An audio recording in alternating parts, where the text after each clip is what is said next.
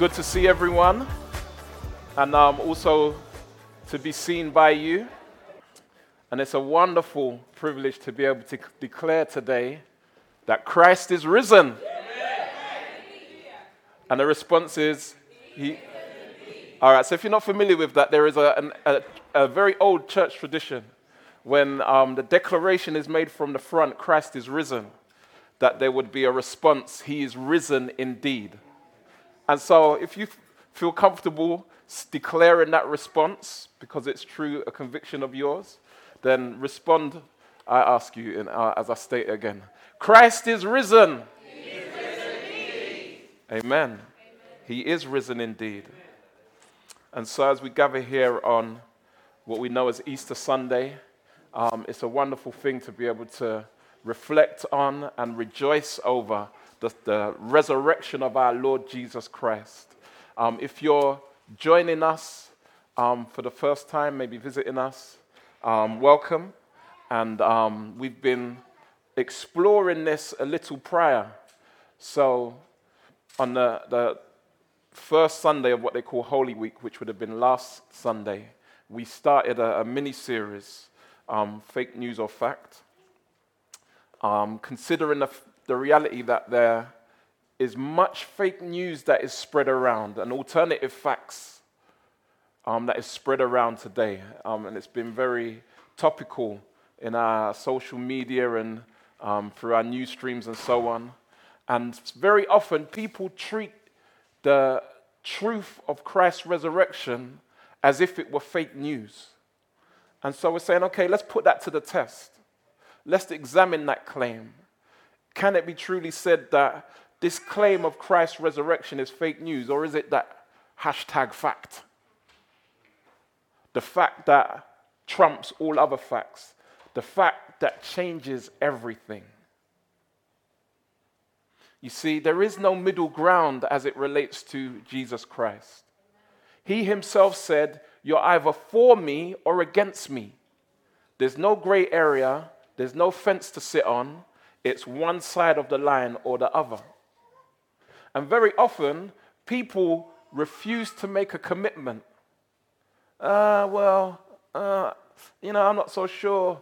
All this talk about Easter and, that's a pagan festival. So how am I supposed to take this whole talk? And that indecisiveness is a decision in and of itself. C.S. Lewis was a great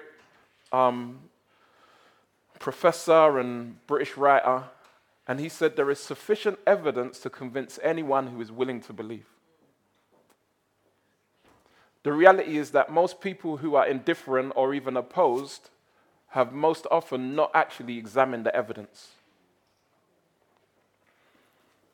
And so we've been considering the evidence. We've been looking at a book, or looking at insights from a book that's available for £3. And it's called Your Verdict on the Empty Tomb. And I wonder if I can grab one. Thank you, Karen. You can see it's a small book, no heavy reading. It's a light read, light work. But it's very clear and very convicting and even convincing in the case that is put forward. It is written by a man called Val Grieve, who was a lawyer and barrister and an atheist when he first started on his quest to examine the evidence. And his desire was really to try and counter, could this really be true? I don't think so. And so he came at it from an atheist point of view. And yet his life was transformed as he wrestled with the evidence of Christ. And so I do commend this book to you. It's very accessible, very clear, and it would be interesting to see your response, what your verdict would be as you read this. Even for a Christian, I would encourage you to read this because it is such that it will strengthen you in your faith and in your convictions, I'm sure. And so, Christ is risen. Yeah! Praise be to God. Have some believers in the building. Listen, Christ is risen. Amen. And this is the thing. A response is required. We get that now. It doesn't have to be, every time I say Christ is risen.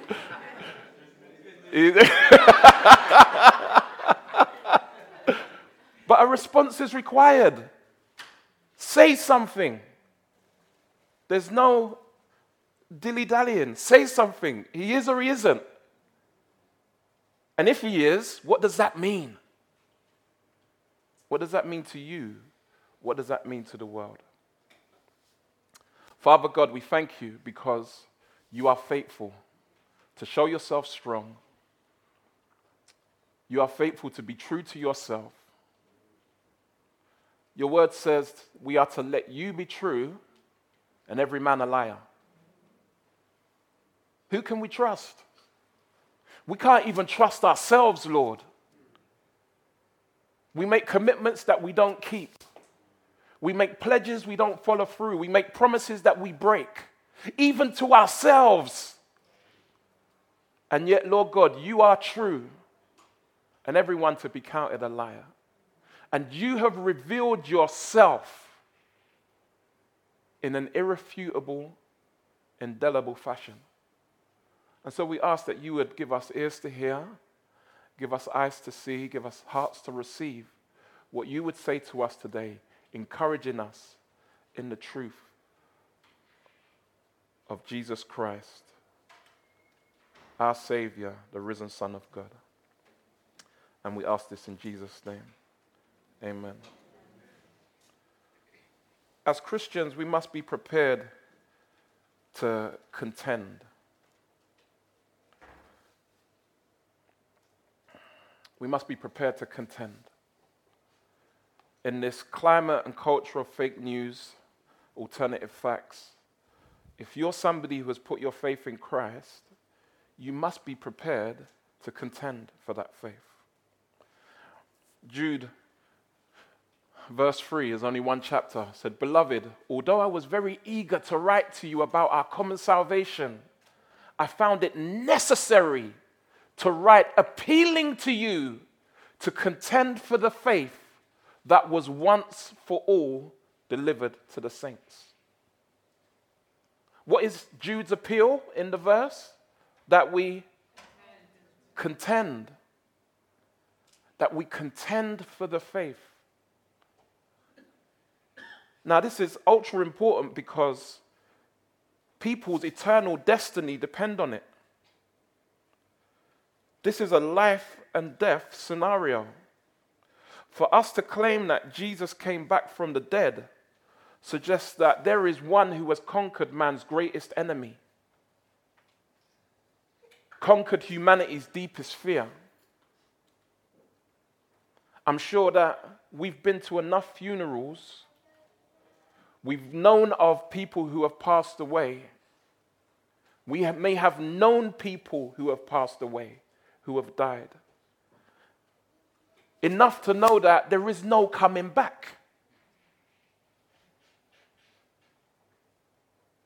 There is no coming back.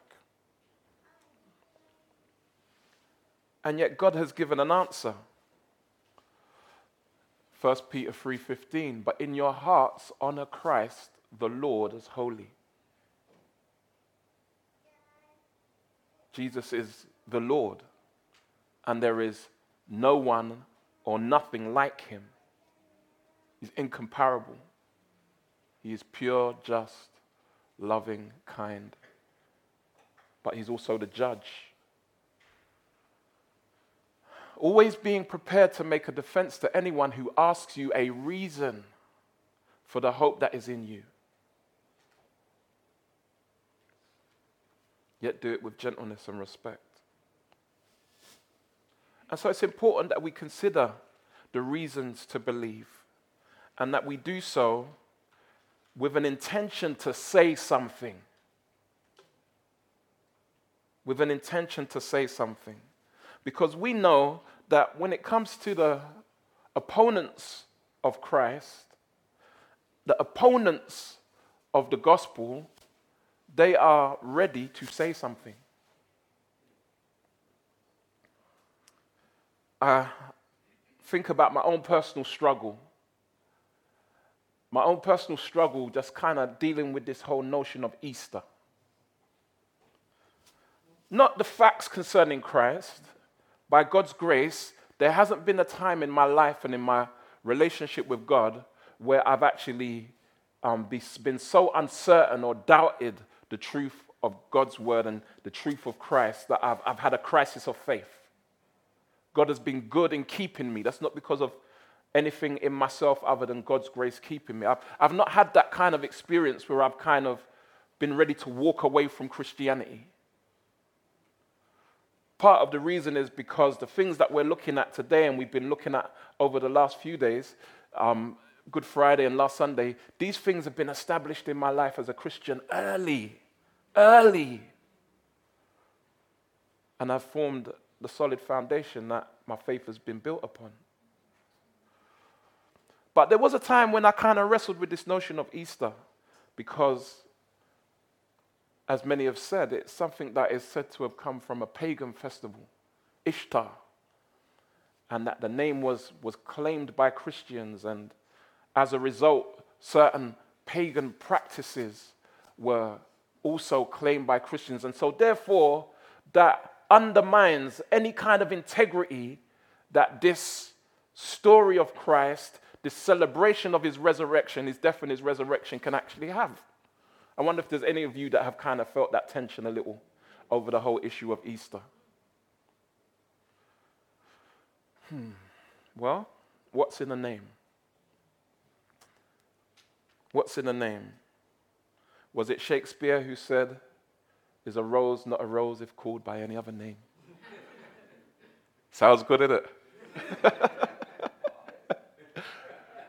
Is a rose not a rose? Yeah. But listen, what was the point of that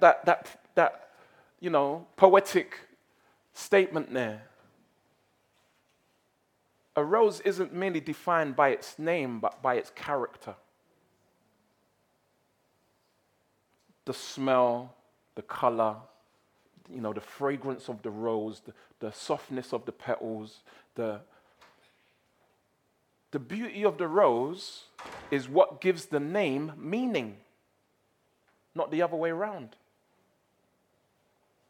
And so we have to appreciate that despite the fact that there was a point in time when Christians, let's just say, put it plain as it was, were guilty of cultural appropriation. There was a time when they were guilty of cultural appropriation with an intent and a purpose, with a missional agenda. As part of our mission to help the culture understand God, the message of the gospel, who Christ is, we're going to appropriate certain aspects of the culture with a genuine intention of helping people to understand.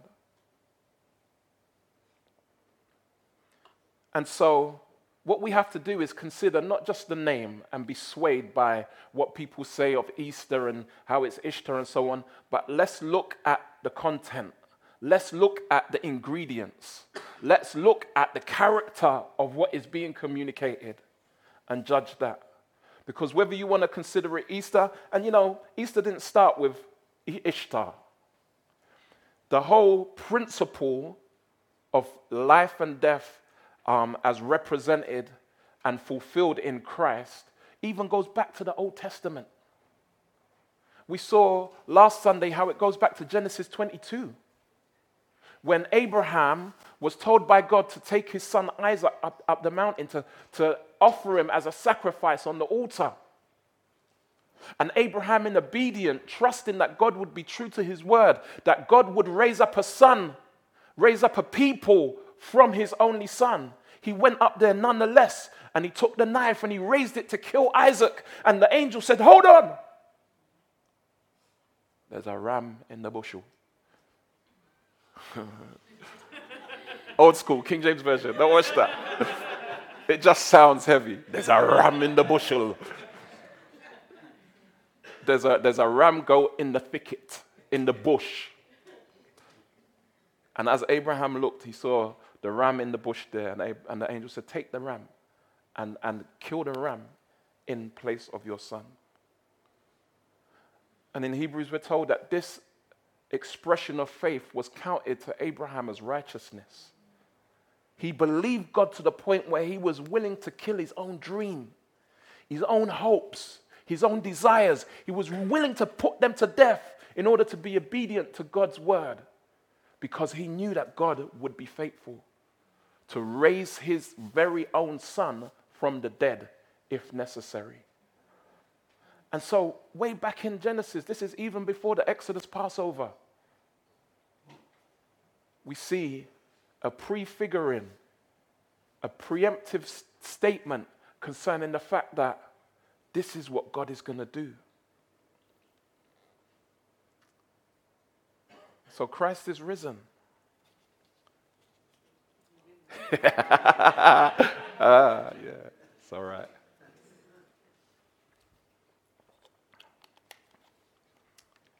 And in many ways, it's all according to the plan and purpose of God. So let's not be blindsided. Let's not be swayed or broadsided when people call into question the name of this festival as we understand it. You know, in 200 years' time, if the Lord hasn't returned yet, which I feel is highly unlikely, but if in 200 years' time, if the Lord hasn't returned yet, Easter may be known by a different name. It hasn't always been known as Easter. And yet, the facts have been and will always be celebrated. Amen? Now,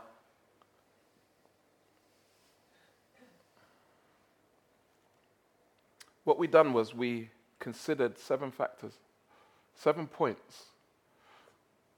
As people debate fake facts, fake news, we had a look at an article that said, look, here are 7 points by which you can assess something to see whether or not it's fake news or not. And we looked at the first 3. What is the news outlet?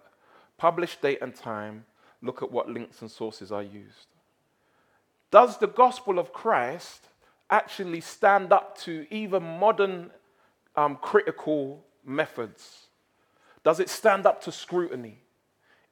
We considered how the news outlet, the means by which the good news of Christ has been published is that of the scriptures, the Bible, and the Gospels in particular. And we appreciated how the Gospels are more reliable and integral, of greater quality than any other ancient document. You go back to prior recordings, before the time of audio and video recordings, but before the time of photographs, you go back in time. How do we know what happened? We're reliant on the information being passed on to us in writing. And yet, when it comes to ancient writings, the Gospels are of greater reliability than any. If you can't trust the Gospels, you can't trust any ancient writings. One of the things that contributes to that is the fact that the events that are recorded in the Gospels were reported sooner and in greater quantity than any other ancient events. Within the lifetime of those people involved in the events, actually, the reports were being written, and they were able to be challenged and contested and rubbished and thrown out if they weren't true. And so, we see that the early date of the publishing of these reports concerning Christ's resurrection, and the fact that those reports were duplicated in greater quantity than any other ancient document, also confirm the fact that these writings are to be believed beyond reasonable doubt. He said, let's look at what links and sources are used. I mentioned Exodus 22. There's Exodus 14 and the Passover. There's Ezekiel 37. There's Psalm 16, 10 and 11. And a number of other scriptures that have referred to the fact that God would send someone the Messiah who would come to save and who would be killed and raised again. And this was prefigured, it was alluded to, it was suggested, an example was given ahead of time. And so as we look back, we have the confidence of being able to look back and say, praise be to God. We can see how this incident concerning Jesus it wasn't just a last minute idea. It wasn't an afterthought of God. Jesus is dead now, what I'm going to do? My gosh, didn't go kind of the way I planned. And so, you know what, maybe I'll just raise him from the dead. Yeah, that's a good idea. That's not how God approached it. It was God's intent from the beginning. We consider now that there are other people who affirm the fact that Jesus lived. Other people who affirm the reports that were given of Jesus, people of the time. And these were people who were not followers of Jesus. These are people who were historians, whether Jewish or pagan historians, who affirm the facts. And so this isn't just news that comes from a select niche group of people with their own ideas that are historically without any kind of basis or founding, without any kind of historic agreement amongst other historic writers. Josephus was a Jewish historian who lived and worked amongst the Romans, whose writings were highly regarded. The Jewish Sanhedrin of the day, there is literature that goes back to the fact that they actually wrote concerning Christ and the fact that he was claimed to be the Messiah and that he was followed by some and that he was crucified. Now, the Jewish Sanhedrin were a part of the group that actually put Jesus to death. You had pagan historians, Tacitus, Pliny the Younger, known for their own writings in other ways, highly regarded writings, who comment on Christ. And here are some of the highlights of what they affirm. These non-Christian, non-Christ-following writers, historians, they confirm that Jesus lived and was a good man. He was followed by those called Christians, having taken his name. He was called Messiah by some. He was put to death under Pilate. He is reported to have raised from the dead. He was declared alive by those who continue to follow him. Now, they're not saying that this is their conviction. They're just giving you a news report. This is what's going on in our life and times. These are the claims that are being made about this man. Some of you may have come across a movie called Zeitgeist. And, you know, one of the claims in Zeitgeist was that actually there was really no Jesus character. Yeah, a man kisses teeth. Thank you. You've done it for me. They claim that there was no Jesus character, that actually the story of Jesus was just a remix of ancient stories. And, you know, the way this over hour-long presentation was presented, with lots of visuals and everything, was really engaging, caused people to really take it in. In some ways, it kind of really was the forerunner to our fake news culture that we have now. Because when you begin to actually break it down and you begin to look at the stories that are claimed to have been remixed. So Jesus' story was just aspects of older stories that were taken and then they were put together in this character. So there was a person back in the day in Egypt and he had 12 followers and he was killed and he was said to have raised. There are no such stories. There are no such stories. This is just the claim of an individual. But it was put together in such a convincing fashion that people swallowed it. The notion that there is no historical figure called Jesus in the first century is foolishness. One modern historian, who's not even a Christian, he said it's ludicrous for someone to suggest that there was no person in the first century called Jesus who had followers. This is an atheist. One of the foremost contenders against the Christian faith is a guy called Bart Ehrman. And despite all of his contentions against Christianity, even he himself would say, it's nonsense to say that there was no Christ figure in the first century. So when we consider the biographies that are written by Matthew, Mark, Luke, and John, when we consider the historical writings of those of the day, we understand that it's actually beyond reasonable doubt that Jesus actually existed. And so then we're left with the task of, okay, so what do we know about him? What do we know about him? Now consider this. Even as it says in our list of checkpoints, how to weed out fake news, it says, beware of confirmation and bias. Beware of somebody who's biased to confirm the claim because it will benefit them or they stand something to gain from it. We understand that these writers had nothing to gain. They had no benefit to gain by reporting these claims. None whatsoever.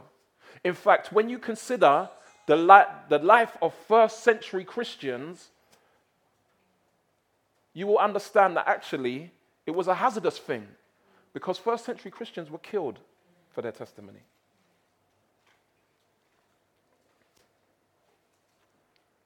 And so when we consider the authors of these writings, we understand that the people who authored the primary testimonies, Matthew, Mark, Luke, and John, as they recorded the events and as they took testimony from eyewitnesses, they were recording the evidence of those who followed Christ, those who became known as Christians.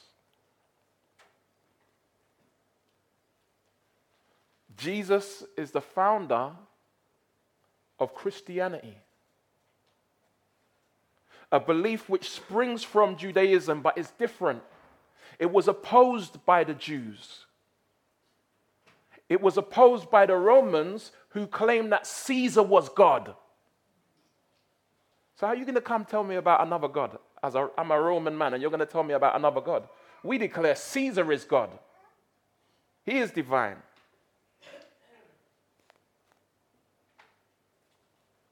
And yet those who followed Christ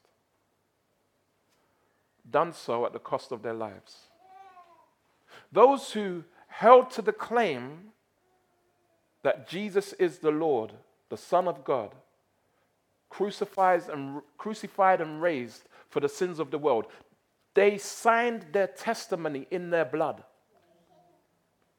Emperor Nero, and he kind of, the period of the book of Acts in the Bible, he kind of begins to feature there.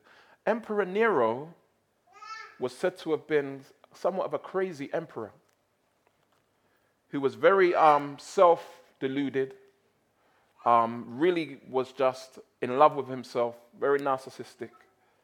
And he was someone who basically took opportunity to persecute and kill Christians just as a means of glorifying himself. And it was said that Nero's streets would be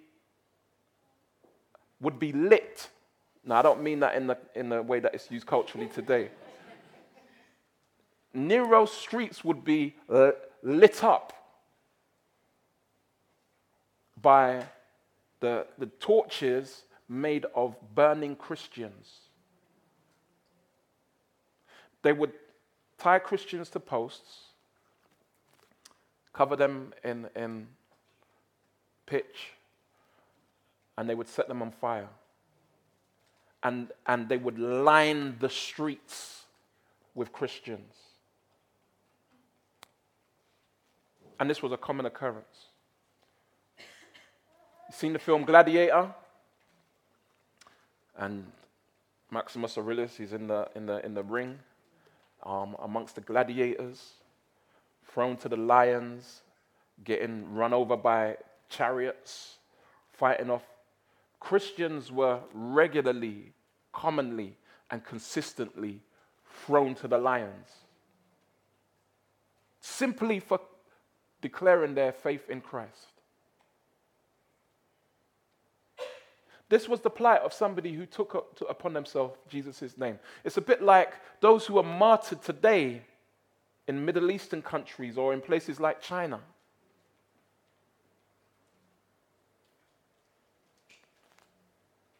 And so if there's really going to be a test of what someone genuinely believes, you would suggest that that's the ultimate test, right? This also adds to the strength of the claim. Now, we see here in 1 Corinthians 15 what is regarded as one of the earliest Christian creeds. And so, throughout the history of the church, even from the time of the New Testament, there would be statements that are used to help embody in summary form what is believed by Christians. And when a person declared themselves to be a Christian, they would hold their hand up, metaphorically speaking, agreeing to and subscribing to the creed. This is seen to be the earliest creed. And another that follows this is known as the Apostles' Creed, which contains the same fundamental elements with a little bit of elaboration. And in every Christian creed for the past 2,000 years, these facts have been consistent from the beginning. There was no point at which they added information about the resurrection or Christ's death because it was convenient to at that point. This has always been the claim of Christianity from the beginning. This is the Apostle Paul stating this, and he regards himself as one who was born out of due season. So the other apostles walked with Christ, they ate with Christ, they talked with Christ, they were taught by him, they watched him perform miracles, they saw him crucified, they saw him raised from the dead, they went out as special messengers. During this time, the Apostle Paul was a Jew of Jews. His name wasn't Paul then, it was Saul. And what was he doing? He was who? He was killing Christians. This is a stated historical fact. This man who's now writing this was once a man who was out there killing Christians, certified. In the book of Acts, he says, when he talks about his experience of meeting the risen Lord on the road to Damascus, he says, I was on my way to Jerusalem to obtain letters, giving me the authority to kill Christians wherever I find them. My man wasn't just a Jew, he was a fundamentalist. He was passionate. He was an extremist. Thank you, Pastor Rob. He wasn't going to take lightly this opposition to his heritage and his belief and Moses and the prophets and the patriarchs, Abraham, Isaac, and Jacob. Paul weren't trying to take that lightly. It's like, how dare these people come and make a counterclaim, even trying to claim that this is someone from among us? Are you mad? No, I'm going to kill them.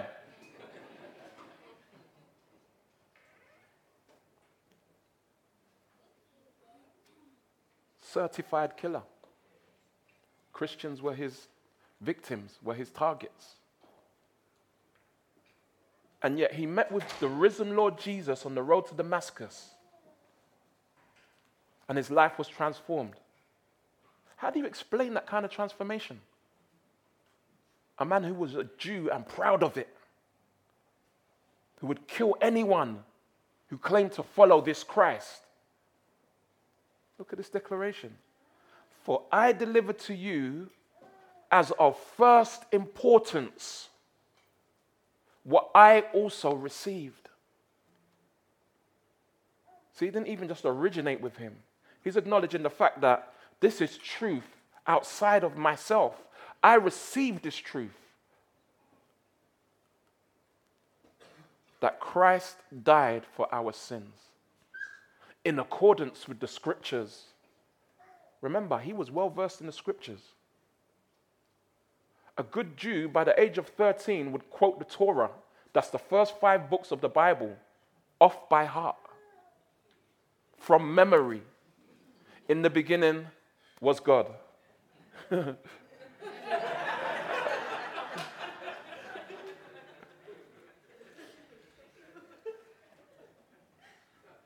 And then go through how long would it take?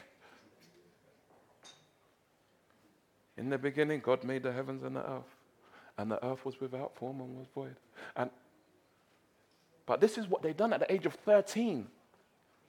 When you look at Paul's credentials, he said, I was a Hebrew of Hebrews. I was of the tribe of Benjamin. He knew the scriptures. And even he was able to testify, this is according to what was written in our scriptures by the hand of the prophets. That he was buried. Yeah, he was properly dead. He was buried. That he was raised on the 3rd day in accordance with the scriptures. And that he appeared to Cephas, another name for Peter, the apostle, then to the 12. Then he appeared to more than 500 brothers at one time, most of whom are still alive, though some have fallen asleep. So he's like, you know what, if you don't believe me, you can go and ask them. The majority of them are still alive.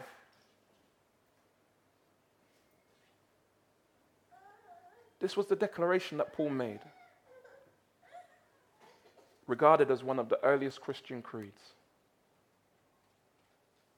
That Christ died for our sins, that he was buried, that he was raised on the 3rd day. Now, when you consider the claims of Christians and the cost to them personally, we understand that this is no casual claim that can just be overlooked.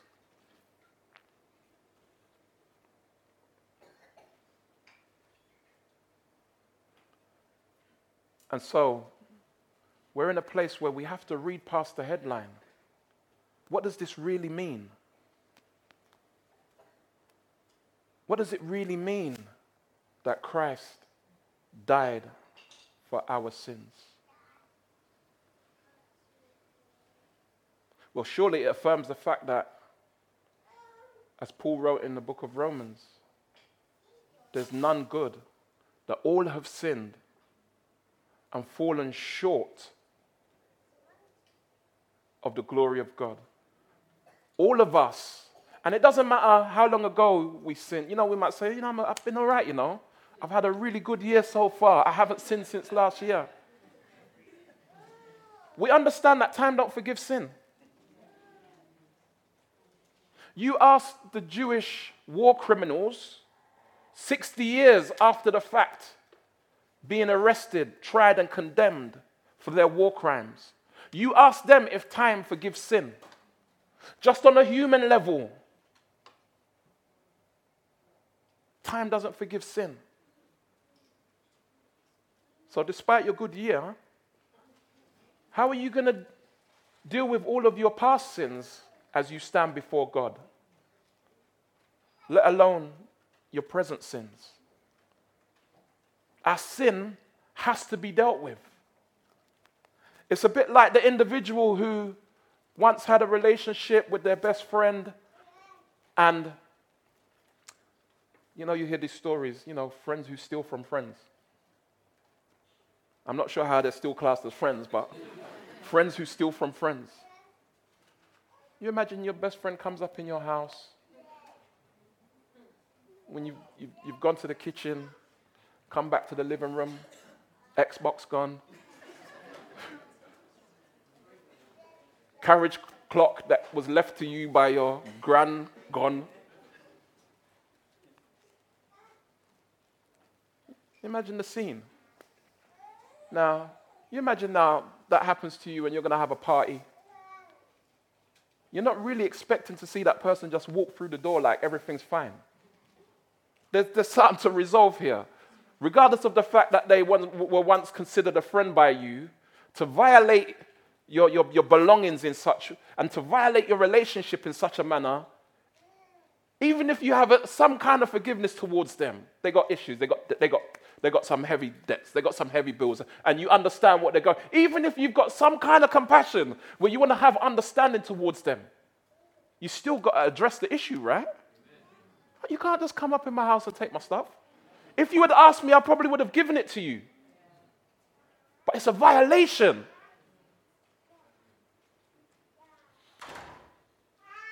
And yet people think, you know what, I've just sinned against God royally, casually, willingly, effortlessly, and think that God's just going to say, welcome, come in, it's not a problem. Come join the party. It's all good.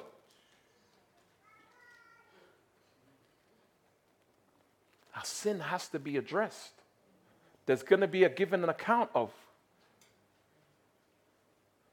And you see, the thing is, Romans also tells us that the payment for sin is death, meaning eternal separation from God. So that's the predicament we have to get out of. Having been guilty of having sinned against God, we are now under the judgment of eternal death. We have broken the divine and eternal law of an eternal God. The punishment can only be eternal death. And you think, oh, that's kind of harsh, you know. It's only harsh when you don't understand how holy God is. I'm going to give you a contrasting picture.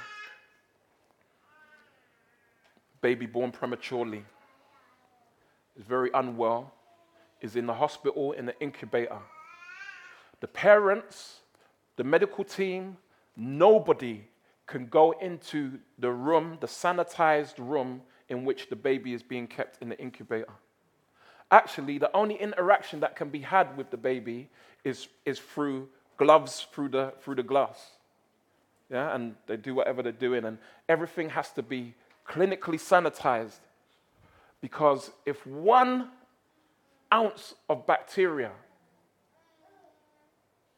1 microgram of bacteria gets into that environment, it can kill that child.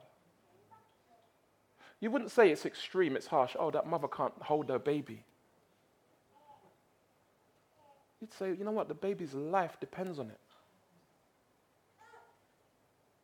And so it might seem like an extreme thing to have that mother, to have that family unable to hold and to play with.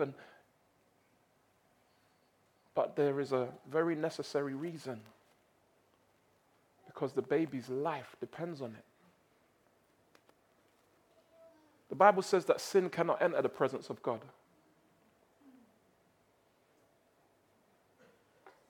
It cannot happen. God's holiness, in contrast to the baby's life depending on it, God's holiness is such that if we were to enter into God's presence sinful, we would be exterminated. God is so holy, he's so pure, his purity would consume us.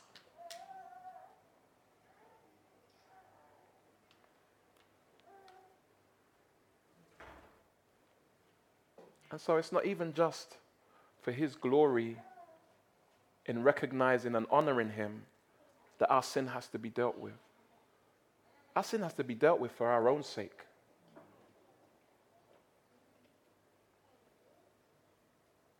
The Bible says no man can see God and live. Finished.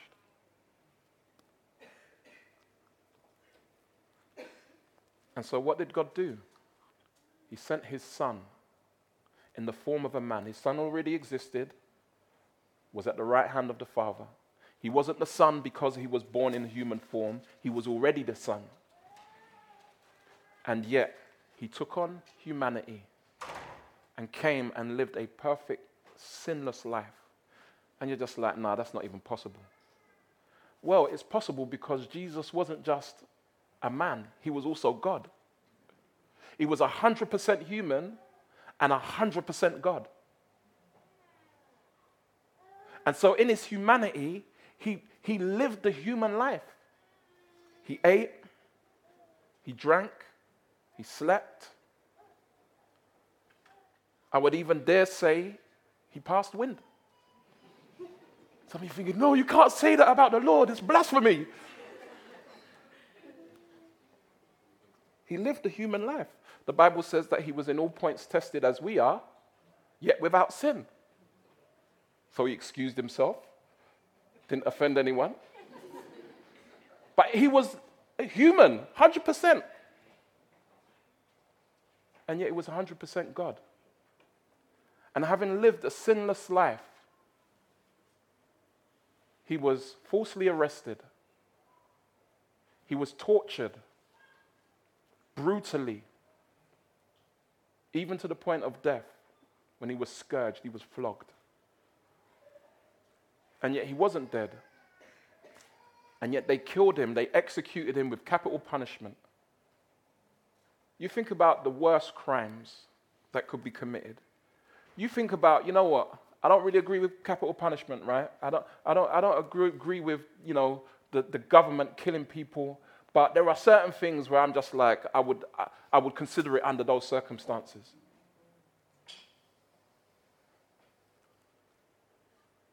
Well, this was one of those circumstances where Jesus was regarded as the worst criminal, the worst of the worst criminals. You know that there are certain criminals, when they go to prison, they're in fear of their own life. And you think, well, they're all criminals in there. But even criminals have a certain standard. It's like, yeah, I robbed the bank. I was selling drugs, but I never done that. And that's how Jesus was regarded. Like the rapist and the pedophile in the prison system, who has to be in isolation, not because they're a threat to anyone else, but because they're in danger of their own life. When we consider the execution of Christ on the cross, this is the status that he hung under. And this is why the Jews were like, don't put on top of the cross that he's the king of the Jews. You imagine this heinous, disgusting, despicable criminal hanging there being declared as the king of the Jews. It didn't even make sense. It was an affront. It was an offense to them. And yet he gave up his life. And the greatest suffering wasn't really all the pain that he endured. It was that spiritual separation where for the first time, Jesus didn't call God as Father. He said, my God, why have you forsaken me? The first time that Jesus doesn't regard God as Father.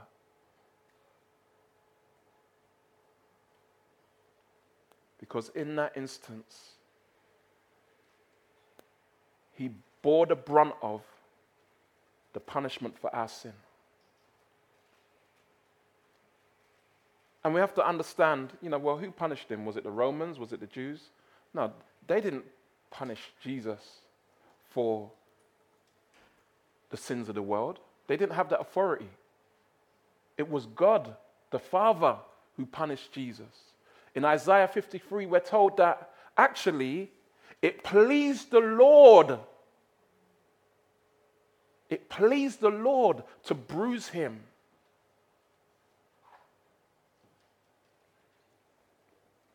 It pleased the Lord to smite him, to strike him down. You see, when we stand to give an account for our sin, we're going to stand before the Holy God. And it's him who is in need of satisfying. And yet, in that moment when Jesus' status was declared sinful, not for his own sake, not because of his own fault, but because of your sin and my sin, there was a separation from the Father.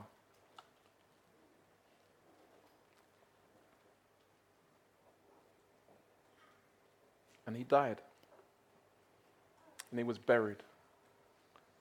And having been buried, on the third day, he didn't just revive and was resuscitated from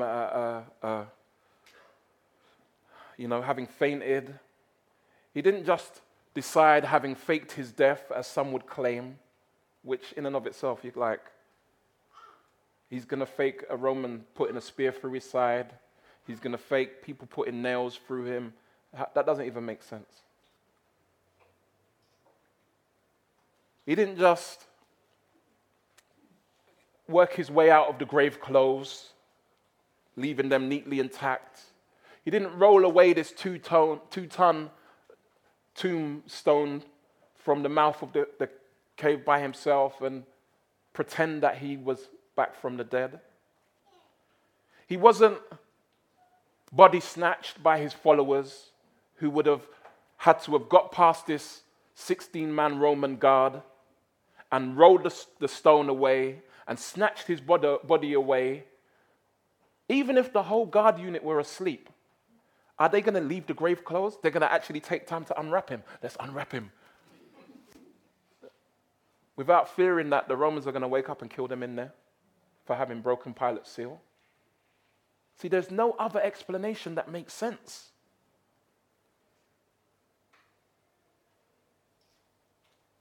God raised Christ from the dead.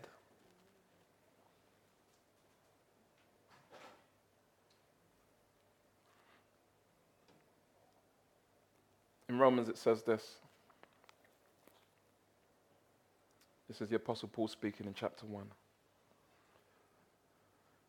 Paul, a servant of Christ Jesus, called to be an apostle, set apart for the gospel of God, which God promised beforehand through his prophets in the Holy Scriptures, concerning his Son, who was descended from David according to the flesh. He was a real man. He had a heritage. He had a family tree. And was declared to be the Son of God in power. Declared to be the Son of God in power, according to the Spirit of holiness. And how was this? By his resurrection from the dead. Jesus Christ our Lord.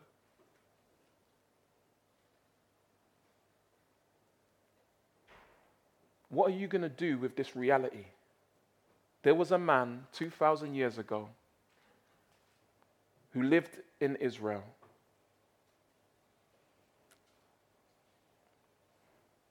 And the historic record of this man is that he lived as a good man. In fact, those who followed him and even gave their lives to consent to their claim believed that he is Lord, that he lived a miraculous life. He preached the kingdom of God. He was crucified, having been tortured, and after 3 days he was raised. You see, this changes everything. As I said at the beginning, there's no middle ground. There's no fence to sit on. This is true. Jesus is the Lord God revealed among us. And if that's true, then his words have to be heeded.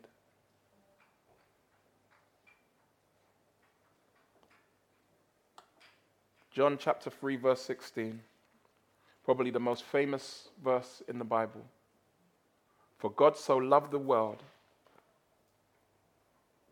that he gave his only begotten Son,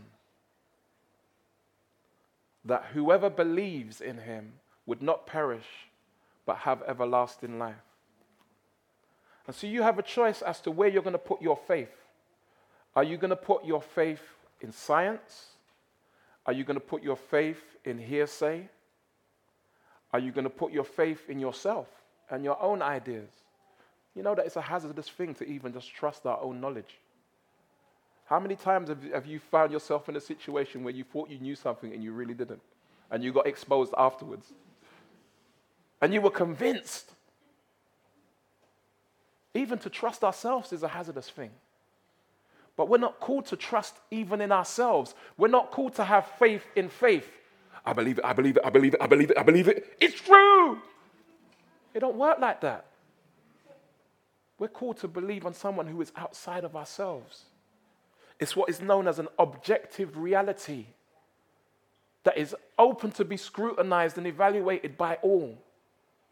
It's not just an idea or a concept. It's a person. And so it's one thing to accept these facts and believe that Jesus lived and died. And it's another thing to believe in, to put your trust in Christ. It's not enough to believe that Jesus lived and died. The call is to put your trust in Jesus as the only means of salvation, the only way that anyone can be right with God. The same Apostle Paul says this: if Christ has not been raised, your faith is futile and you are still in your sins.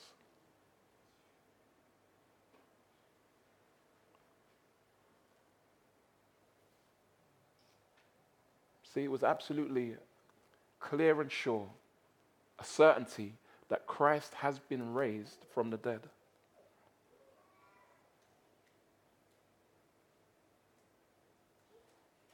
And if you put your trust in him and you repent, and that basically means admit that you're guilty before God and commit yourself to follow Christ, you'll be forgiven of all your sin. Every sin that has ever been committed. Even those things that you don't even tell your closest friend. Those things that you don't even want to verbalize to yourself, lest you're overheard. The wickedest thoughts of your heart. The worst things you've ever done. God will forgive you and wipe your slate clean. And not only that, he will give you a new life. This is the amazing promise. Listen to how it's worded. If the spirit of him who raised Jesus from the dead dwells in you, he who raised Christ from the dead, notice, reiterated again, he who raised Christ from the dead will also give life to your mortal bodies through his spirit who dwells in you. You see, God isn't just concerned about life after death. God's made provision for the life before death, even now. And this is what is extended to you today. Do you believe it? Will you accept the facts? If a doctor comes to you and says, you know what? You've got 6 months to live at best. You need to change your lifestyle if you want to have any hope. You can walk out of there and say, you know what, I feel fine. I don't even know what the doctor's talking. Maybe he's got someone else's notes. I mean, I had a little bit of a sore back today, but I'm all right. That's madness. I'm not even going to listen to. You can do that. And there are those who have done and died. See, this information isn't just for the sake of information. Our eternal destiny hangs in the balance. What say you? Christ is risen. He's risen indeed. I'm going to ask the team to come back.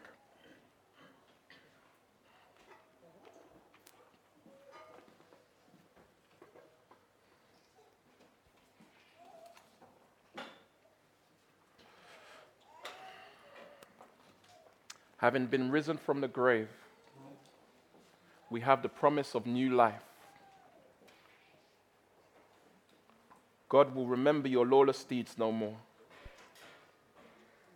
Every violation of his commandments, every bad intention will be forgiven. And we have this assurance. When Jesus was nailed to the cross, he cried, "It is finished." That was equivalent to him declaring that the payment for the penalty of your sin was paid in full. Fully, your account, the debt was fully settled. And yet when God raised him from the dead, he affirmed payment received. It was like the clearing of the check. You know, you're paying a check and you're kind of waiting. Is this person really good for this? Is this going to bounce? Because I know they ain't got no money. And you're waiting. Is this too good to be true? Is this money really going to go into my account? And you get that confirmation. The check's cleared. Payment's cleared. The payment for your sin, for the penalty of your sin has been made. And you have the assurance that it's been received by the fact that God raised Christ from the dead, paid in full. Will you now trust God and receive the benefit of that? Will you trust in Christ? Let's stand.